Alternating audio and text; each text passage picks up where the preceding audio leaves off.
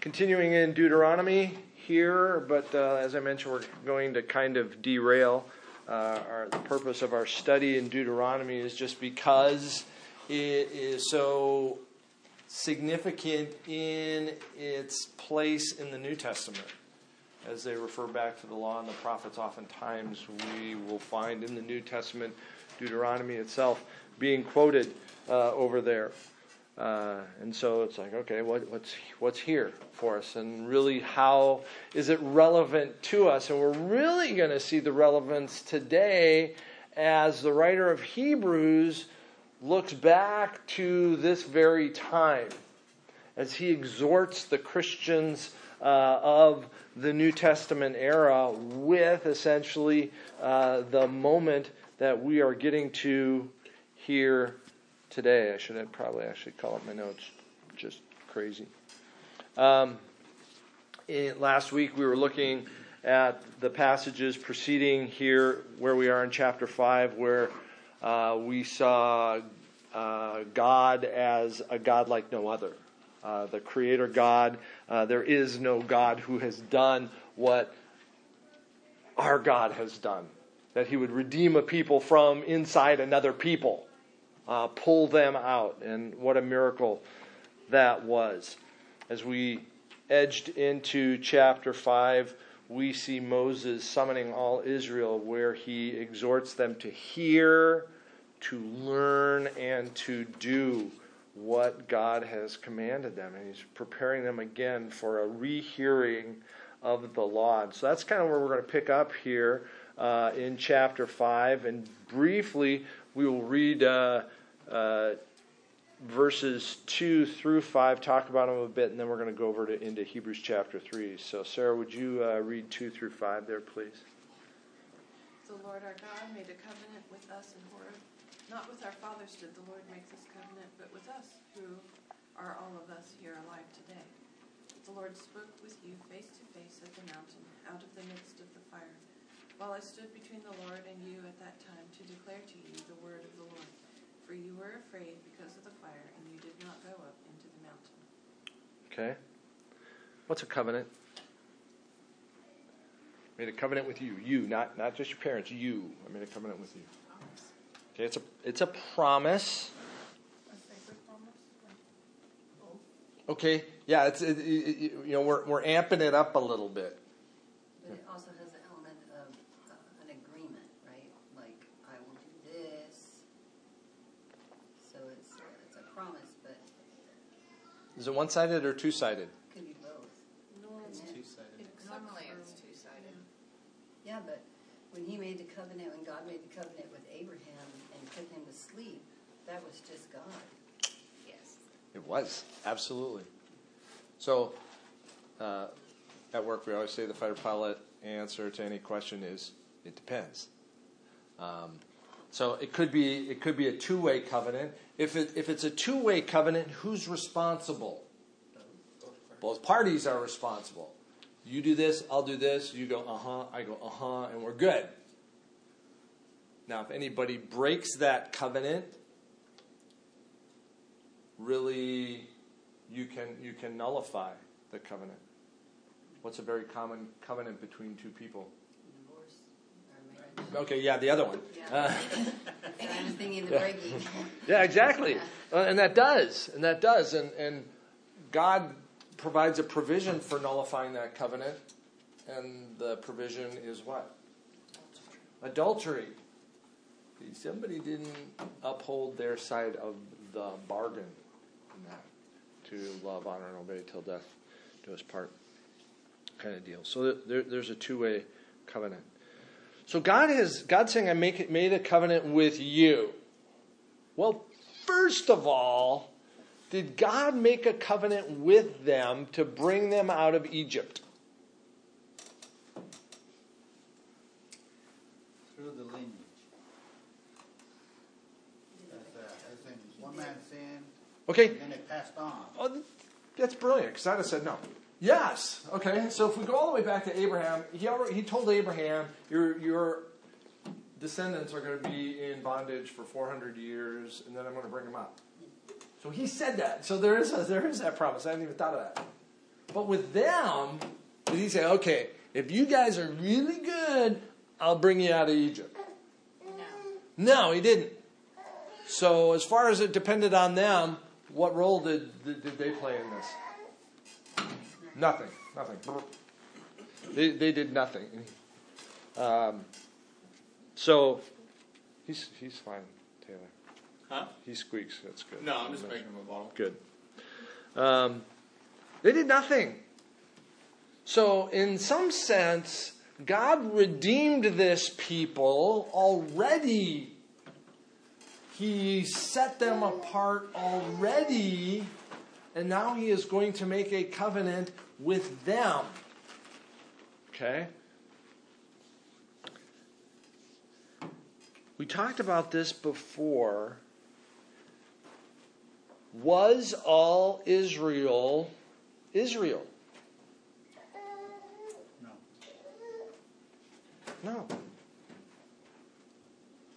No. And we see this play out throughout Scripture. Okay? We do know that we'll say all of these guys were brought out of Egypt. How many of them saw the magnificence and the glory and the splendor and the wonder of God? All of them. All of them did. I mean, they were all part of the plagues. They went to sea, and through they went. Okay, there might be some young ones who didn't, but were told by their parents now, ultimately, what happened. Did all bow the knee to the living God? No, they didn't. What are some of the things Israel did? They complained a lot. Seems like they're always complaining. Yeah. It's like a bad sitcom, you know. We're going to run the same joke over and over, and you turn around, and these are always griping, always complaining about something. What else did Israel do? Built a golden calf. Yeah, there's that calf thing. What else? There was a part where they were traveling. They started mixing with other tribes' wives. Yeah, there's that.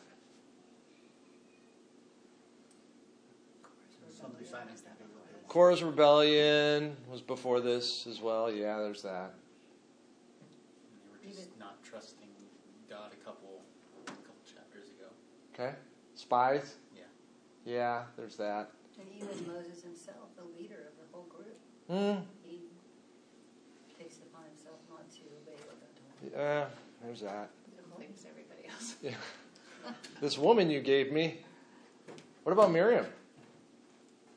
Leprosy. Yeah. Why? Because of complaining. Jealousy. They were jealous of Moses. Yeah. So how's Israel doing so far? Yeah. Yeah, no, not so good. And still, God lavishes grace upon them. But not all Israel is Israel. We're going to get into this analogy here. These are 10 guilty men. Okay, they are all guilty. What if a king, and let's say they're all sentenced to death. Okay? And a king, for his good pleasure, decides to absolve 6 of them. And still puts 4 to death. Is he just?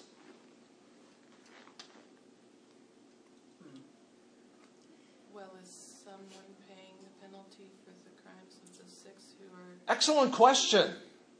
Excellent question. Is he just in putting the 4 to death? Absolutely. Absolutely. Do the 4 have any right to go, what about us? We deserve... No, you don't. You deserve death. Important.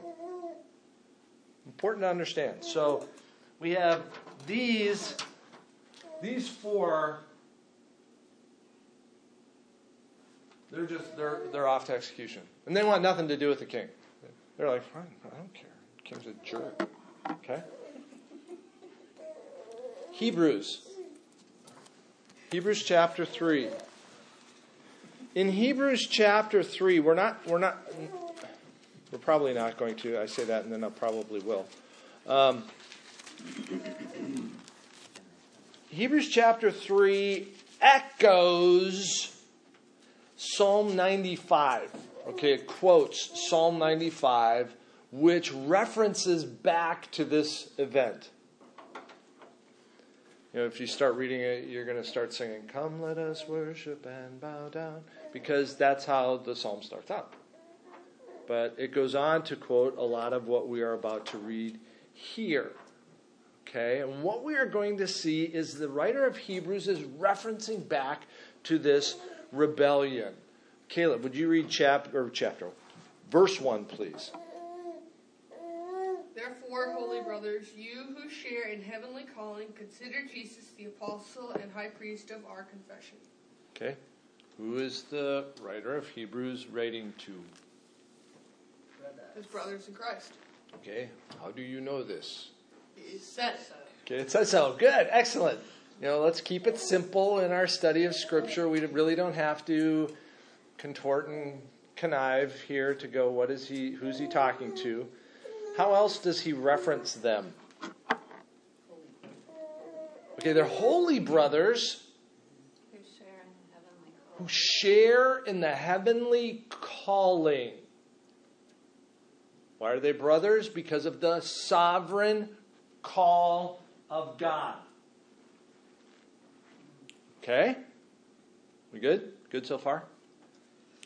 All right. Excuse me. His point, 2 through 6. Emma, would you read 2 through 6, please? No funky names here, so you should be good.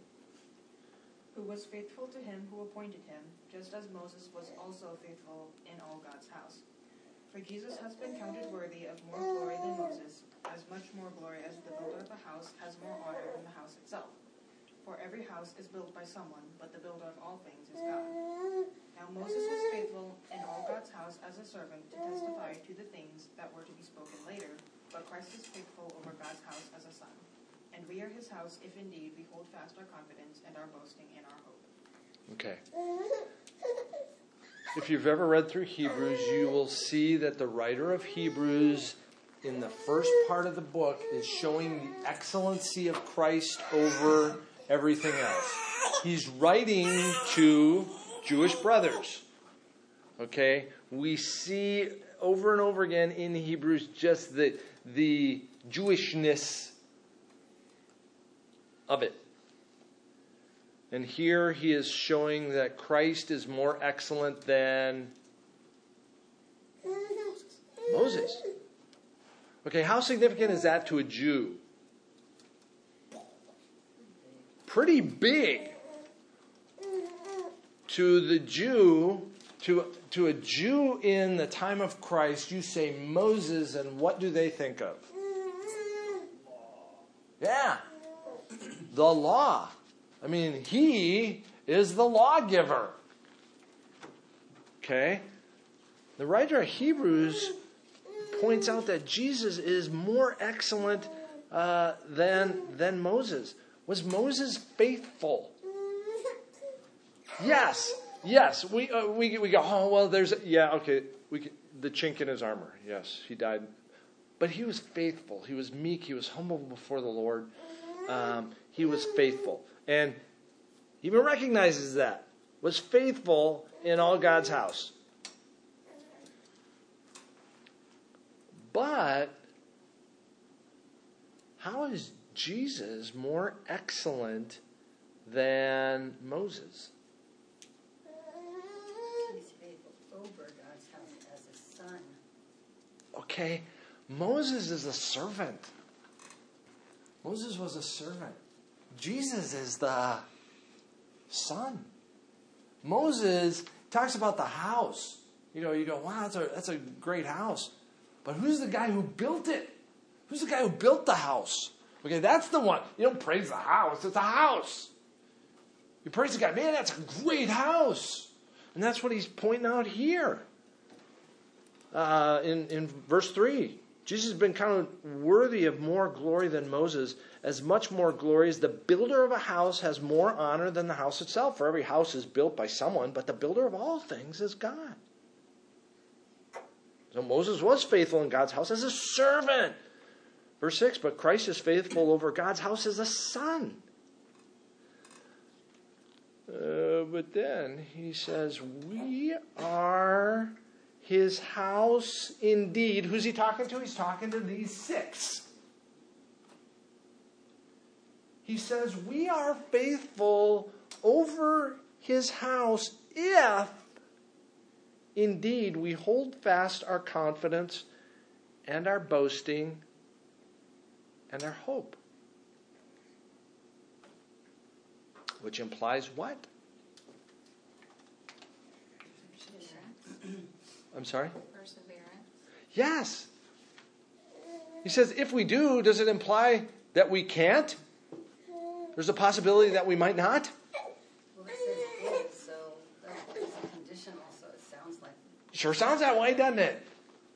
So, we are the holy brothers who do share in this heavenly calling if what is true. If we hold fast our confidence. What's our confidence? Jesus Christ. Jesus Christ. What's our boast? Jesus Christ. 1 Corinthians 1:31 says that very thing. Let him who boasts, boast in Christ. I mean, what part in your salvation do you have? Yeah. What's our hope? Jesus Christ. Sunday school answers. Jesus Christ. Okay? We good so far? So... Well, may I ask a question? So, if it says here, if indeed we hold fast, so did you really address whether or not we can't? Excellent question, because that is trip up number 1. Hebrews, for a believer, if we just plow through Hebrews, there are going to be a number of passages that we go, whoa, and then a lot of them are right here. There are 3 that kind of make your head spin, and maybe a few more lesser ones in this very passage, where it makes it sound like you can lose your salvation. Okay?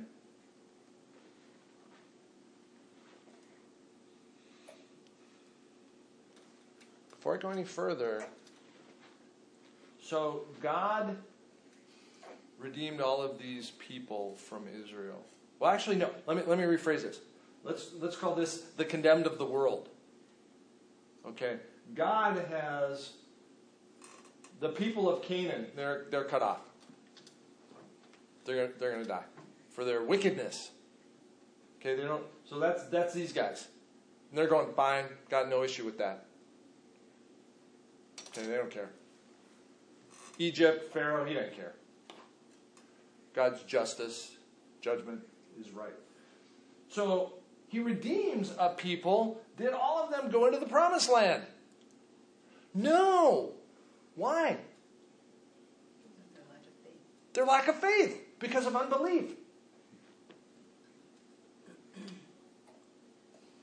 Whoops. Well, you just said they didn't go into the promised land, but does that mean that it was a possibility that they were saved? Excellent. We've talked about that already. Now, I'm pretty sure there were a bunch in there that weren't. Yeah. Korah and Dathan, those guys, earth swallowed them up. Boom. Done. But they were in here. And I'm sure there were a bunch from the generation that died out who still never repented. It's not fair. We don't get to go in the promised land. And the grumblers and grousers for the remainder of their days. And then there were people who were probably grieved for the remainder of their days. Who I would say were saved. Okay? Moses. Moses would be one of them. Okay? So, not all Israel was Israel. Do you agree? Okay? If indeed we hold fast. The implication is we don't hold fast.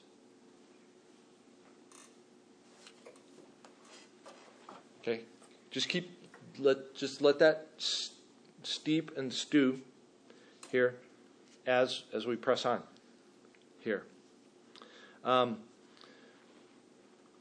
So here is the quote from Psalm 95, verses 7 to 11. Katrina, can you do 7 to 11, please?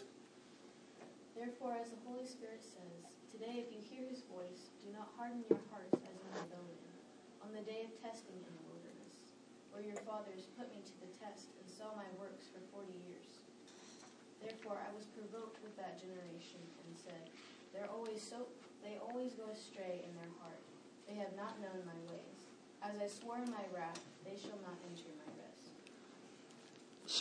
Psalm 95 says, I loathed that generation for 40 years.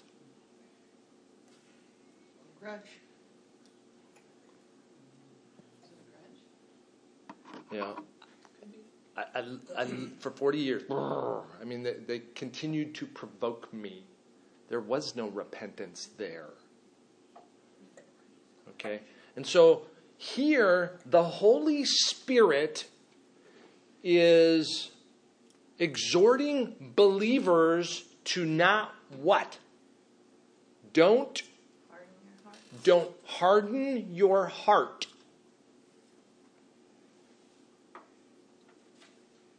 Tell believers not to.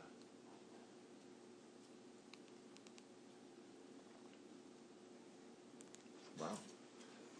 I swore in my wrath, they shall not enter my rest. That doesn't sound like they're on the right side of the red line over there. Okay. So, So the writer of Hebrews goes on here in verse 12. Arnold, what's 12 say? Take heed, brethren, lest there be in any of you an evil heart of unbelief in departing from the living God. ESV says, leading you to fall away from the living God. Take care who? Brothers! That's all the guys on this side of the red line. Take care, brothers, because we're all in the church, right? You're all believers, right? Hopefully.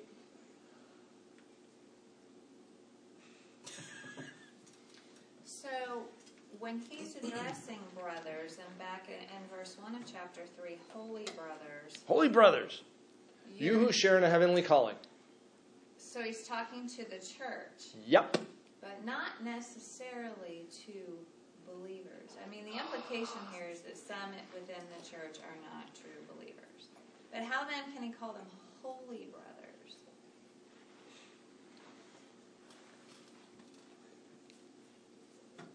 Because we don't know. We don't know. I don't. You got that from that? Oh, we not have gotten that from that. Horizontal, vertical. No. On this plane, on this plane, again, I talk about the light bulb. I'm saved light bulb. Actually, light bulb's up here. Is it up here? Okay. The I'm saved light bulb. We ain't got it. So I can't look at you and go, oh, she's saved. She's not. He's not either. She is. Yeah. We can't see it. Are you part of the church? Yes, we're a member of this church. You are. Is all Israel Israel? No. Okay? By implication, is all of the church the church? No. Ooh. So somebody said to me one time that they cannot know for certain whether or not even I am a believer because they have not seen me finish. now, all of this could really result in one big mountain of anxiety for the saint. That is not my intention. Okay, so let's continue here. Take care lest there be in any of you an unbelieving heart, leading you to fall away from the living God. So again, the second trip up is that we think we can lose our salvation. Okay? You think you could lose your salvation. I love John MacArthur's quote. He says, if you could lose your salvation, you would. Yeah, absolutely. You would. Because it's depending on you. Because you're depending on you. But it sure sounds like it depends on me. Take care, brothers, lest there be in any of you an evil and unbelieving heart leading you to fall away. Okay. Do you know anybody in Scripture who you go, oh, he's part of the body. He's part of the church who turned out not to be part of the body? Judas. There's that Judas guy. Any other examples in Scripture? Jonah. I don't know. Jonah, he had to be. And then he grieved over the fact that Nineveh was saved. I don't know. Yeah, Jonah. Crazy. At the end of 2 Timothy, Paul writes about a bunch of guys who have gone out from him. Members of the body who have essentially walked away. 1 John chapter 2 and verse 19 perhaps gives the most vivid descriptor of what we're talking about here. If I can find it. Chapter 2, verse 19.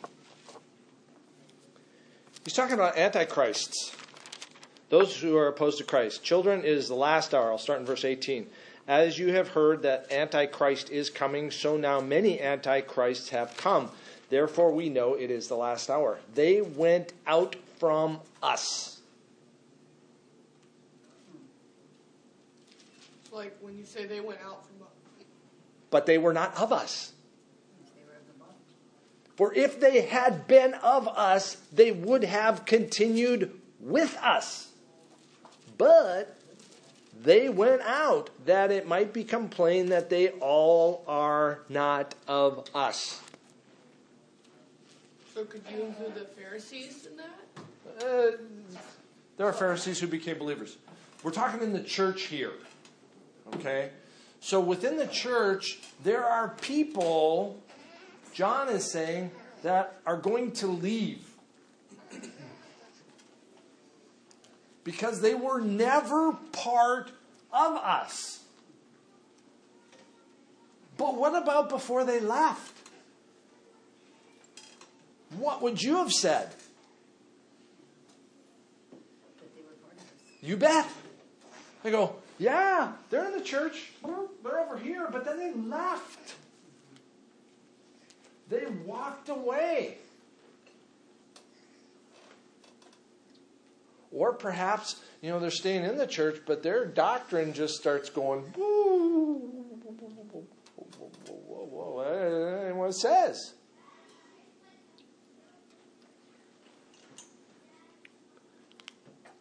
I can think of examples of people that we've known that have, that fall into that category. Now, they're still living, so I don't know if they're going to come back at some point, but we have seen people who, for a while looked like, yes, they were, but have since walked away. Great. Well, not great. No, it's not great. But that takes us to this next section in verses 13 through 16. Elaine, would you read 13 to 16, please? We're in Hebrews chapter 3. Sorry, I turned it. That's okay. 13 through 16. Yep. But exhort one another every day, as long as it is called today, that none of you may be hardened by the deceitfulness of sin. For if we have come to share in Christ, if indeed we hold our original confidence firm to the end, As it is said, today if you hear his voice, do not harden your hearts as in the rebellion. For who were those who heard and yet rebelled? Was it not all those who left Egypt led by Moses? Okay? Again, yeah. Once again, he's going, hey, who rebelled? I mean, it was those who were I'll say, I almost hesitate to use the word redeemed. I'll say rescued. I will say, how about I say they were enlightened. They saw the living God. They saw the redemption of the living God, and they went, I want my leeks and onions. This isn't all it's cracked up to be, trucking through the desert.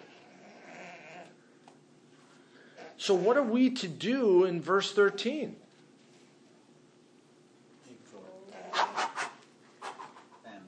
Yeah. To whom? One another. Brothers and sisters in Christ. Come on. Come on. Come on. Really. I mean, this is where we are coaching one another. Teammates on a team. Come on, man, harder. Hit them harder. Keep going. Don't give up. There's still time on the clock. Keep going. Keep playing. Well, who are you to tell me that? Keep going. What are you implying that I'm not going? Oh man. And we get prissy because somebody gets in our face who's trying to exhort us in Christ. Oh, air my nose. Go! Run! How important is this? This is life and death. This is damnation and glory.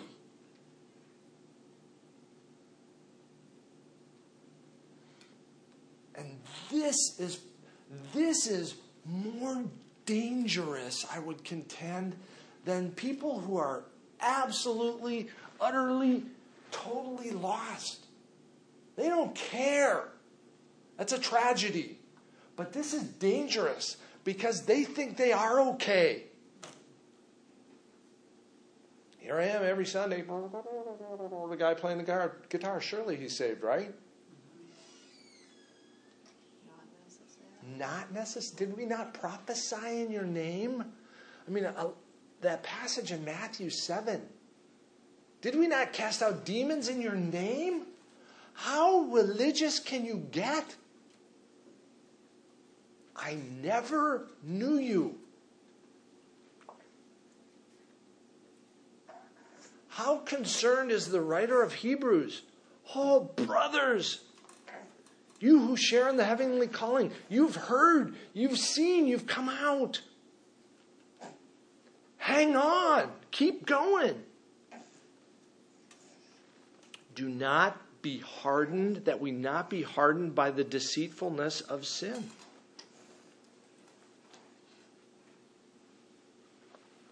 Exhort one another. Notice, for we have come to share if we hold our original confidence firm to the end. Jacob's a bad example pretty much in everything.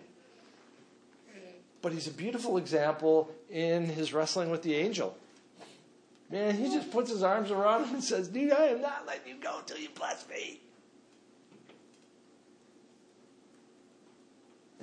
And so, I mean, the songs we're going to sing today,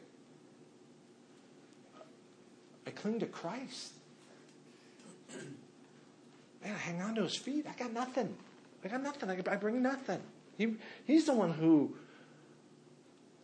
enlightened me.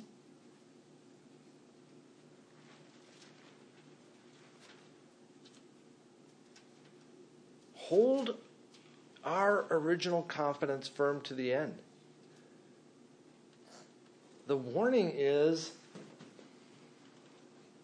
that even some who have heard are not Israel. John Calvin, in his Institutes, writes of a partial calling. And where there are those who hear the word and go, oh, but the cares of this life will choke it away. They receive the word with gladness, but when the trials of life come, they wither. They do not remain.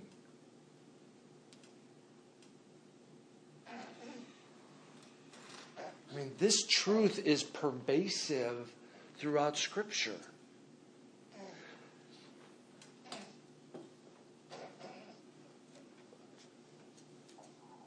Will the saint persevere? Yes. Yes. Why? How? God's grace. God's grace. And because God promised it. He said, Yeah. I will never leave you nor forsake you. Nothing can snatch them out of my hand. How secure is that? I mean, if you are a believer, how secure are you? Very secure. Nothing can snatch you out of it. And Paul, neither height nor depth, nothing can separate you from the love of God that is in Christ Jesus. Is that true? Absolutely. If you're a believer. If you are redeemed.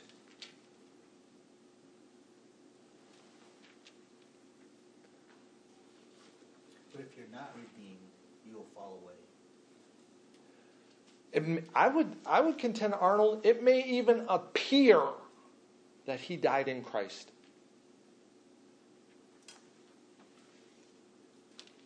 And come the judgment, Jesus is going to say, depart from me, for I never knew you. Because we get from that passage there that they are surprised. Yeah, what? I did things, I did miracles in your name. Yes.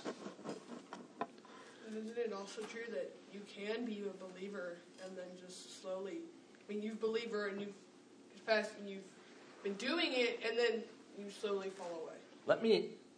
I lost my blue marker. Where's my blue? Oh, there it is.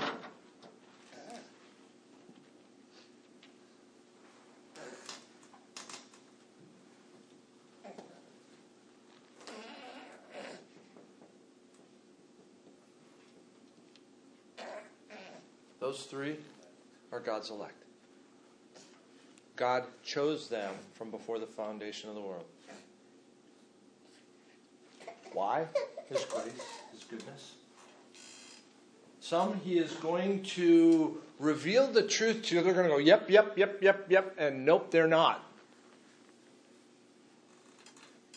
There will be a hardness of their heart and an unwillingness of their mind to bow the knee.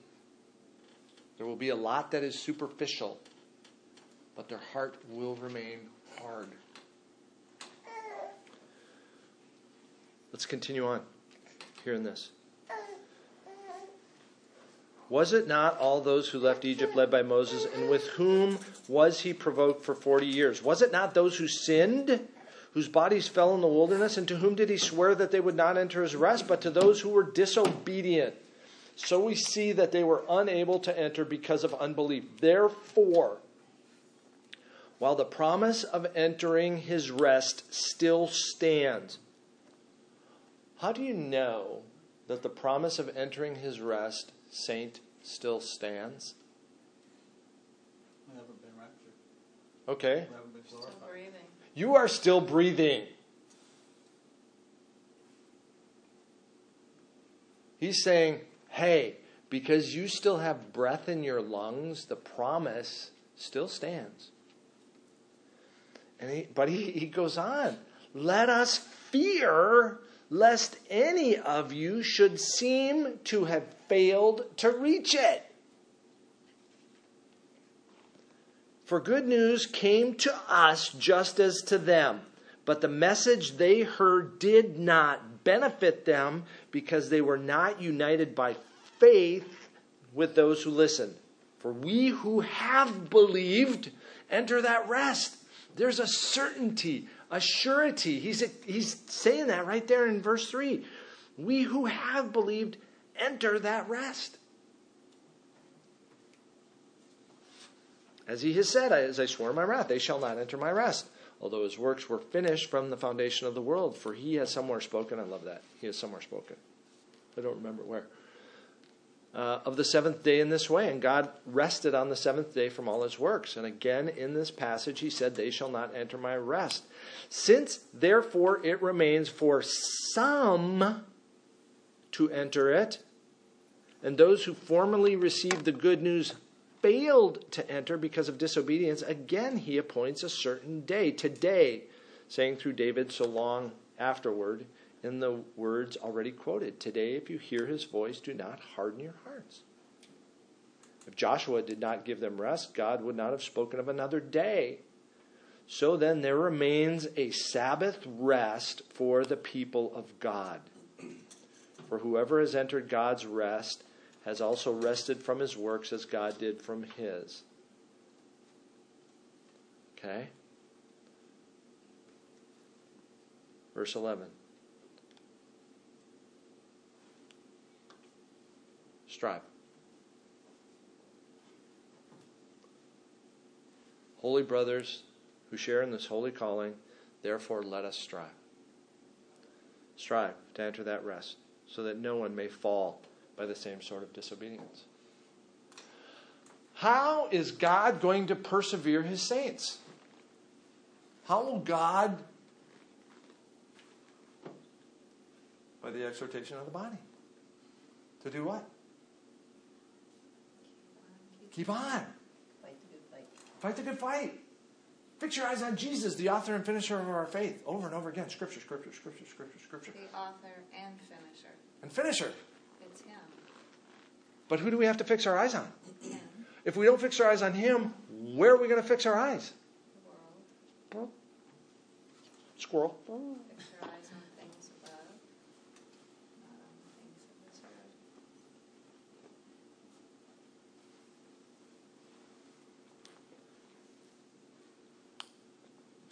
So while we have breath, chapter 4, verse 1, we are to fear. We are to strive. Do I strive going, I hope. If I have that anxiety, what's wrong? You don't trust. I don't. Where is my trust? Me. I hope. No.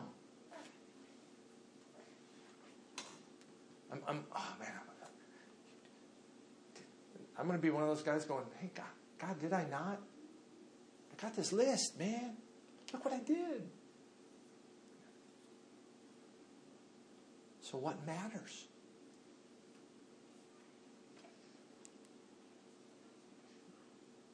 Repentant heart, contrite, humble and contrite spirit. What's the Sunday school answer? Jesus. That's what matters. That's what matters. He's my all in all. He's my hope. He's my confidence. He's my boasting. With that vision, I will have that thing that God requires, which is a humble and contrite heart. We talked about this yesterday in our men's group. What if I try to be humble? Oh man, I'm prideful, so therefore I'm going to be humble. I'm going to be humble. Oh, this. Yeah. As soon as I go, I was humble today. You're prideful in your own. You're just swirling down the toilet.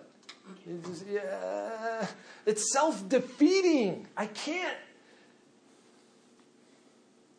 Okay, today I'm going to go in and I'm going to worship God well.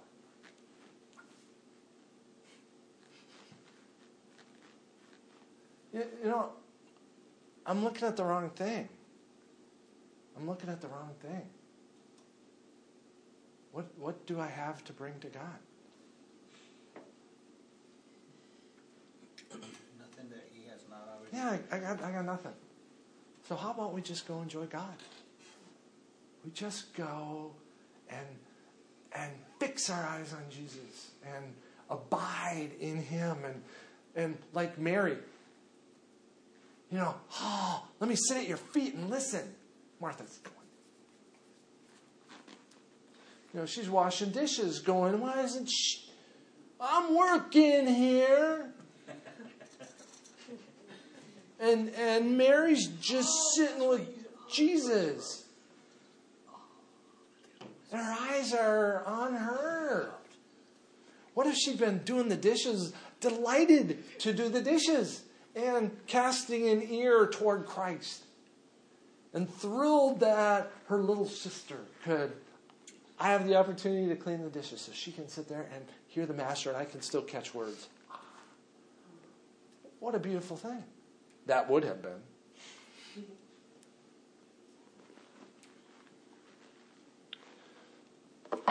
So as we come to these passages that oftentimes will make it seem like we can lose our salvation all by themselves, if we just plow through, we go, ooh, what about?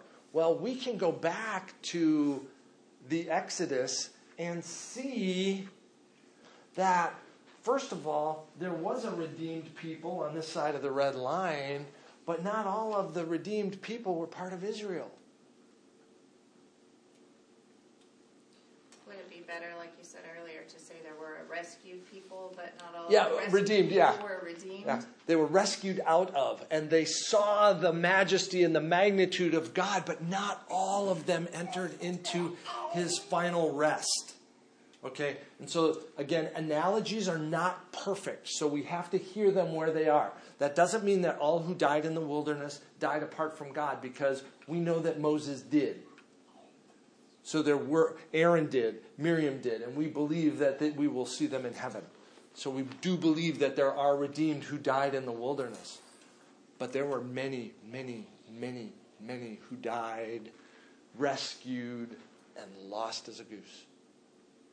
And there are many, many, many in the church today, in good churches next door and up the street, and Grace and Fairway, and quite probably even here, who have heard the word and are good, but they're not. And so we together, come on, let us worship. Come, let us worship and bow down. Let us exhort one another to holiness. Let us go, hey, what are you doing? What are you thinking? When we see our brothers and sisters, come back. Come into the body. Be in the body. That we might exhort one another while it is called today. Strive to enter that rest, so that no one may fall by the same sort of disobedience. In Christ, I can have great joy, great peace, great confidence. Christ. If my eyes start coming this way, go, get them off. That is a satanic thing. Fix your eyes on Jesus. Enjoy your God and Savior and how He has redeemed you in Him alone. Next week we'll get back and we'll start looking at the Ten Commandments. Any thoughts? Closing thoughts?